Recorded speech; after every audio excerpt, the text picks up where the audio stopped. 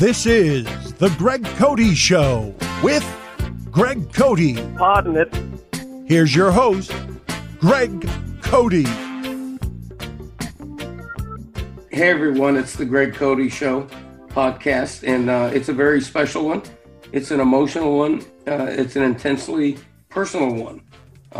I planned a few days ago to start this podcast by, talking about the presidential politics and pissing off 47% of listeners, but something more important than that and closer to my heart anyway has happened. And most of you all know it because Christopher tweeted the news last night that he's been among the 300 ESPN layoffs, and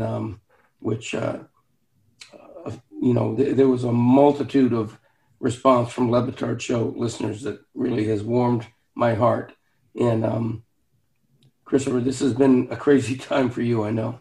Hold on. Netflix? Yes, hold on one second. Sorry, I was on the phone with Netflix. The offers are flooding. The offers are just flowing in right now. I have a lot of phone calls, a lot of people calling, a lot of offers. Like, this is a busy time for me. It's this has been an interesting weekend. A roller coaster of a weekend, one might say, of some highs and some lows. Yeah, this is very raw right now for me. I don't have a lot that I can share in terms of juicy details. I am very devastated to learn the news last week, and I've been moved by the support that I got from everybody on the Le Batard Show crew.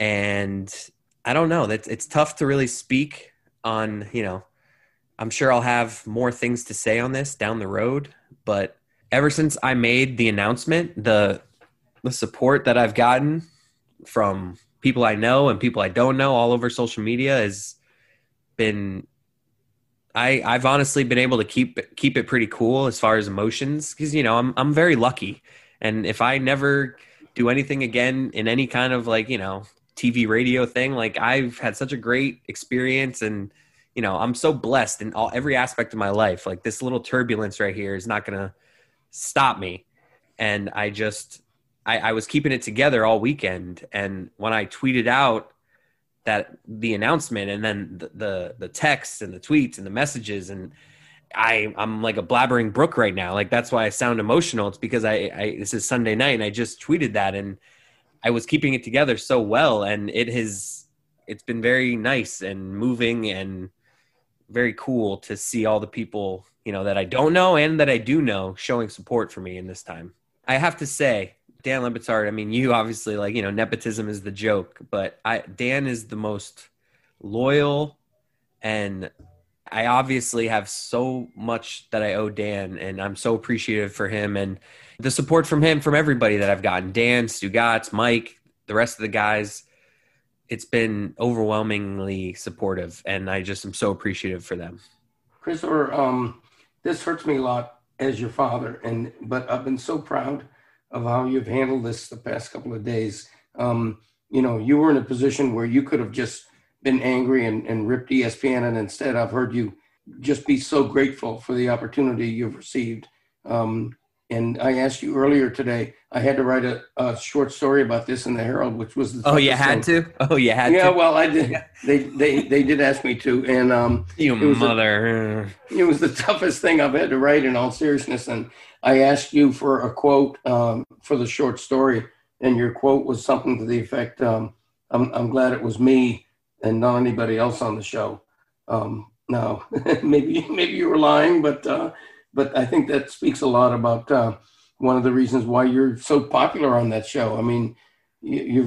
People really like you, and they're not going to stop liking you. And I look forward to the next chapter for you. That's for sure.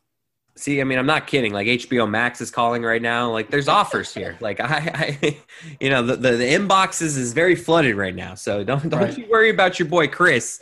He's very excited about what the future holds, whether it be in the Le Batard Show universe or whatever else. I have to admit, this has been such a scary weekend. It has been a weekend to really look in the mirror and say, "Wait, buddy, are you ready for this?" It's not always your dad handing you a job. Sometimes the real world comes calling. And I'm ready. I'm ready for whatever's next, whether it's with some involvement of the Le Batard show or whether it's something else. Like I've gotten to the point where I'm excited for the challenge to see what's next. I don't know what else much there is to say right now. I feel like there'll be more clarity as, we see how it plays out, because your guess is as good as mine how this is all going to play out as far as on the show and all that stuff. So, I guess we'll just see how it plays out. And regardless of how it plays out, I'm so incredibly grateful, and I've had such a blast the last 5 years, and even a lot longer than that before ESPN. And the good news is, in the meantime, as you transition to whatever's next for you. Oh, is this podcast going to take off? Now my full attention gets the Greg Cote Show podcast. And I think I've got George Clooney potentially joining us next week. And the week after that, I'm trying to get Brad Pitt, but we're seeing if Joe Biden's available. So we have. There you go. We're throwing some big fishing lures out there for the upcoming shows. We like that, and obviously, people who are jonesing and missing you on the Le Batard show are going to get their full dose of you on the Greg Cote Show podcast, where you are our producer and co-host, and we love. I think I might need to get the old name on the show now that I'm out of work. Chris needs to see his name on the marquee somewhere. I think we can probably discuss that. You notice how I didn't say we can probably make that happen. I said we can probably discuss that. Mm-hmm. So let's do so. Should we talk politics just a little bit and annoy half of the people listening, or should we totally avoid that? I mean, I feel like I want to talk politics because I'm never going to forget this past weekend and like the emotions that it was for me professionally and with what was happening. Like it was just a collision course of a roller coaster of emotions. Well, it's been a crazy time in presidential politics, to say the least. And no matter who you're for or who you voted for, and look, I'm transparent on this podcast. I'm not rubbing it in anybody's nose, but I'm certainly not ashamed to say that I'm a Democrat. I voted for Biden. I'm happy with the result, and I truly do hope the country comes together, because one thing we can't be is this divisive, and we've been divisive for the past 4 years, to be honest. And I think that's one of the reasons the election's gone as it has. And I sure hope President Trump makes his exit as graceful as he's able to. I sure hope that he rises to what the country needs him to be right now, which is somebody who acknowledges that he was lost and eases the transition to a new regime. I honestly hope that with all my heart. I love America, and let's see if that happens. I don't know about you, but I cannot, as much as I've digested campaign and political coverage the last month or so, I'm so glad it's over. Like it's such a beautiful thing, like the democratic system of people going out and voting. Like that's a beautiful thing, but it also brings out the worst in us. Oh yeah. Like because we're so polarized. On Facebook posts, like there's family members that I'm not talking to anymore, friends that are texting me on the side. Why are you bitching at my aunt? Like this is just a scary time from that aspect. Yeah. But I'm glad it's over, and I'm ready to have not that on my TV for a little bit. Yeah, me too. The only thing I'm going to miss is Steve Kornacki at the big board telling me. You're showing your cards here with the whole Democratic thing and going MSNBC. John King is the king of the map board on CNN. It's Kornacki. It's Kornacki. You got to love Steve Kornacki. Even the Fox guy. The Fox guy does this thing at the board. Each of those stations, they all have great guys running the board. You have to admit. All right. Well, I'm a Kornacki man. What can I tell you? I'm a Kornacki guy. He tells me about how the vote's going in little tiny counties I've never heard of and don't care about. He's just minute. So you're showing your cards even more with the whole Democratic, like the Democrat thing. Like you're on MSNBC the whole time. I'm like constantly. I'm always MSNBC, Fox, and CNN. I'm all over the place. You never know what channel you're going to find me on. Right. And look, I want to make clear, I love all our Republican listeners. The only ones I don't love are the ones who might continue to insist that the election was rigged when there's zero evidence that it has been. And well, I don't think there are very small little pieces of evidence that have been shown, but nothing yet has been shown that is going to make a difference. Yeah. I think those examples of little tiny things that get shown happen in every election. Like, I don't think that, sure. Maine Republicans, I think, have come out and said there's no proof yet of widespread fraud. There might be isolated incidents here or there, but nothing widespread. Yeah, I hope in time we can all agree on that and move forward as a country. And I know it's a political speak, but when Biden says, "I don't believe in red states or blue states, I believe in the United States," that may be corny and it may be too obvious, but we haven't heard a lot of that conciliatory middle ground, let's come together kind of talk the past 4 years, and I welcome it. I really do. All right, let's transition here from serious stuff. I almost cried talking about Christopher's situation, and then I pissed off half the listeners by talking politics, and now let's get into something just plain silly. It's Mount Gregmore, the Mount Gregmore name game. I'm really going to need you to step up this week's Mount Gregmore. Had a little bit of a weekend, and I need you to pick me up here. Give me something good. I'm going to try. And knowing you, if you don't like my names or whatever, you're going to let me hear it because you are tend to be a little bit critical, although I bet you won't. I bet you won't bitch at me this weekend, though. Yeah, you do have a little bit of slack.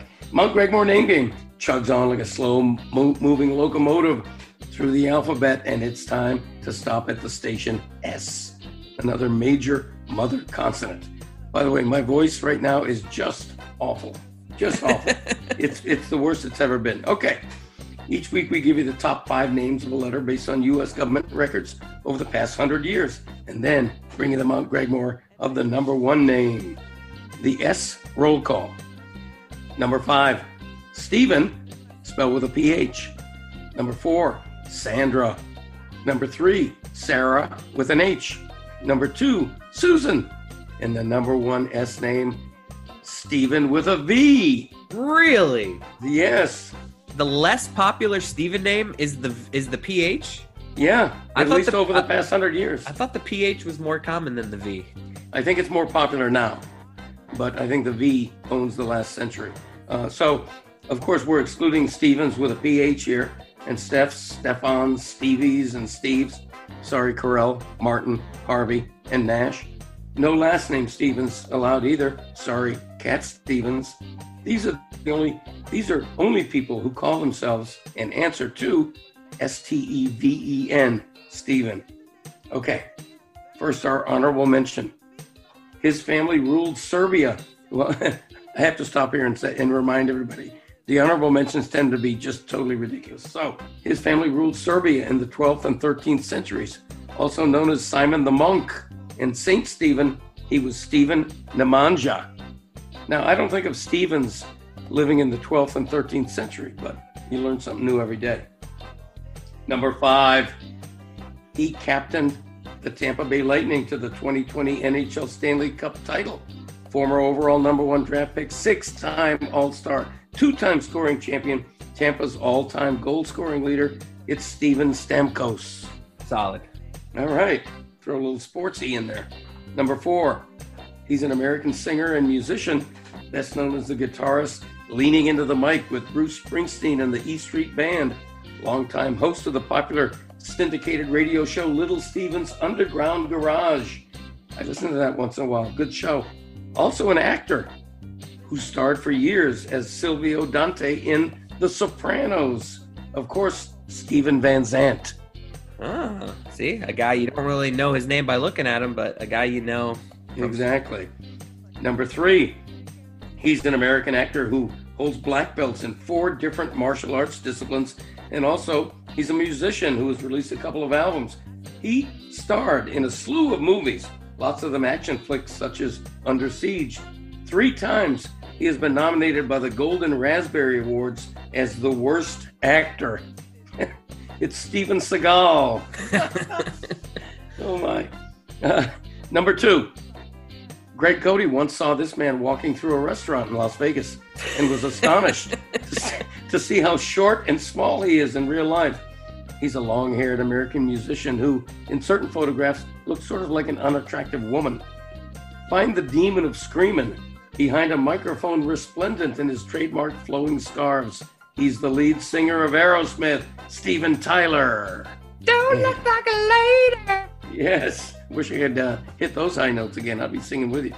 And number 1, he is simply a titan of Hollywood and film.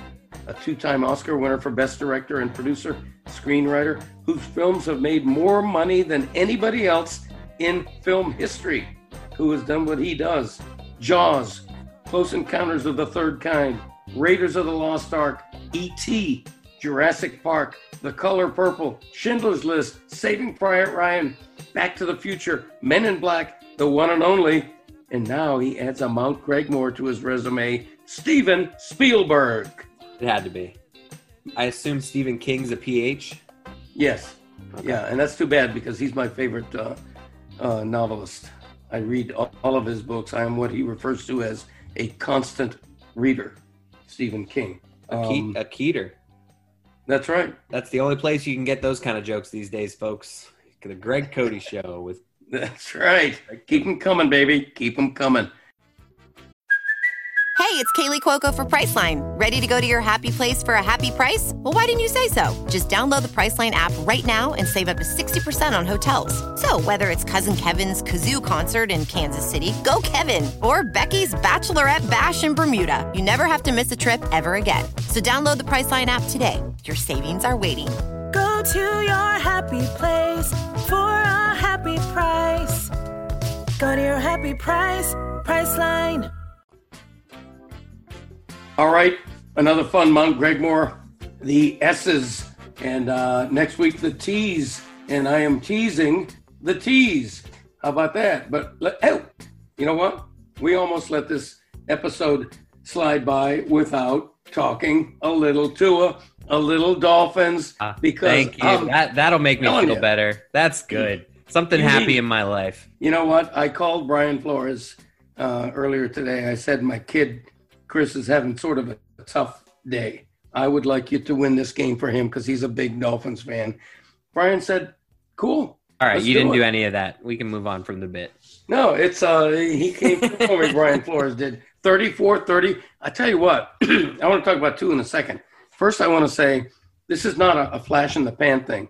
I am not a prisoner of the moment when I am saying what I'm about to say. The Dolphins have turned into a good team. 6 games now. They've been really good. They're 5-1 in this stretch. Their only loss was to then unbeaten Seattle and Russell Wilson by 1 score. They lost that game. So Miami has been a pretty good team and a getting better and better team for a good stretch of the season right now. And this is not a fluke. Buffalo's kicking ass, but I think Miami honestly has a chance to be a playoff team with their quarterback of the future blossoming. And I love the fact that a week ago on this podcast and in other media, the narrative seemed to be, we don't know yet how good Tua is. We haven't seen enough. And is he good enough? I almost said a curse word that you'd have to delete. Tua's good, and he's looked it. And they needed more of him Sunday. They needed a fourth quarter comeback. He delivered it. They needed him to get into a little bit of a shootout with Kyler Murray. He delivered it. He did get the gift of one defensive touchdown early in the game. But beyond that, the defense wasn't all that good Sunday, and he had to outscore sort of his own defense as well as the Cardinals, and he did it. This was a big step forward, I thought, for Tua in his second career start and his first on the road. Yes, this was big. You saw the things as a Dolphins fan that you didn't see last week where you're like, okay, I feel good. I don't think people were feeling nervous last week, but they for sure weren't feeling great. This is the different situation. This is the one where you say, yes, that's why we took them. This team looks better than a lot of people thought. And from top to bottom, to your point, like this is not just a Tua thing. This is hardly a Tua thing, actually. And the defense, which has been great, didn't play great against the Cardinals. But like you said, Tua got them out of that. So it's like they're picking each other up. Last game, Tua didn't look great, but the defense showed up. This week, the defense didn't show up, but Tua, had that drive for a field goal late in the game. And this is, I'm it made me feel good. Tua winning that game, it turned around a shitty weekend. I think it's time to stop the nonsense, the egregiously premature nonsense about, if they get a high draft pick from Houston, should they draft another quarterback? No, Tua is your guy, and he's going to be your guy for a long time, and you need to use that top pick to bolster an ascending defense, or better yet, to get him another offensive lineman, or they need a running game, plainly. But Tua Tagovailoa, I thought, satisfied a lot of very early concerns. He's accurate. His drop back is really quick. I just like what I see so far. He's slight. He looks small. He looks like a wafer out there. But, if he can stay healthy, knock wood, I think the Dolphins have their long-awaited quarterback of the future. I really do. The rare Tua Dolphins breakdown after Mount Gregmore. I know. Yes. What an odd path we took this show. This is a weird show, though. I think this is probably the weirdest show in the history of the Greg Cody show, right? Just because of like the oddness we had to do at the beginning. Well, we talked politics. This is a weird episode.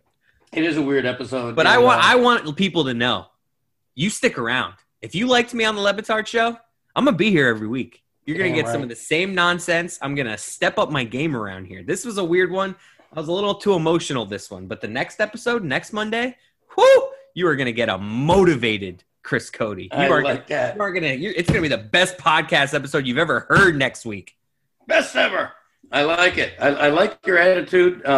Without getting sappy, I'm proud of the way you've handled the last few days with class, and I'm proud of you and moving forward. And we're going to get through this as a family, and you're going to get through it and come out bigger and better than ever. And with that, I want to throw another shout out to an RIP to Alex Trebek, who I've admired for years, and he passed away in the past couple of days. And we're going to move on. We're going to get by. Appreciate all of your support, as usual, my podcast family. And I know Christopher appreciates all your support. I want to say again that after he tweeted out what he tweeted out, the response he's gotten on Twitter and elsewhere has been heartwarming. Christopher, I can't speak for you, but it has really lifted me to realize how appreciated you are and how much people genuinely love you. You have fans out there, and this was a big news for them to hear about your layoff, and I hope you're heartened by the response you've been getting. I am. I get emotional every single time I start looking at Twitter or my texts. It's insane. I've never received any kind of this much attention, and people reaching out to me, and I'm incredibly moved. And on that note, podcast family, thanks for joining us as always. Join Christopher and I right back here next week. We'll see you. Thanks a lot. Bye-bye.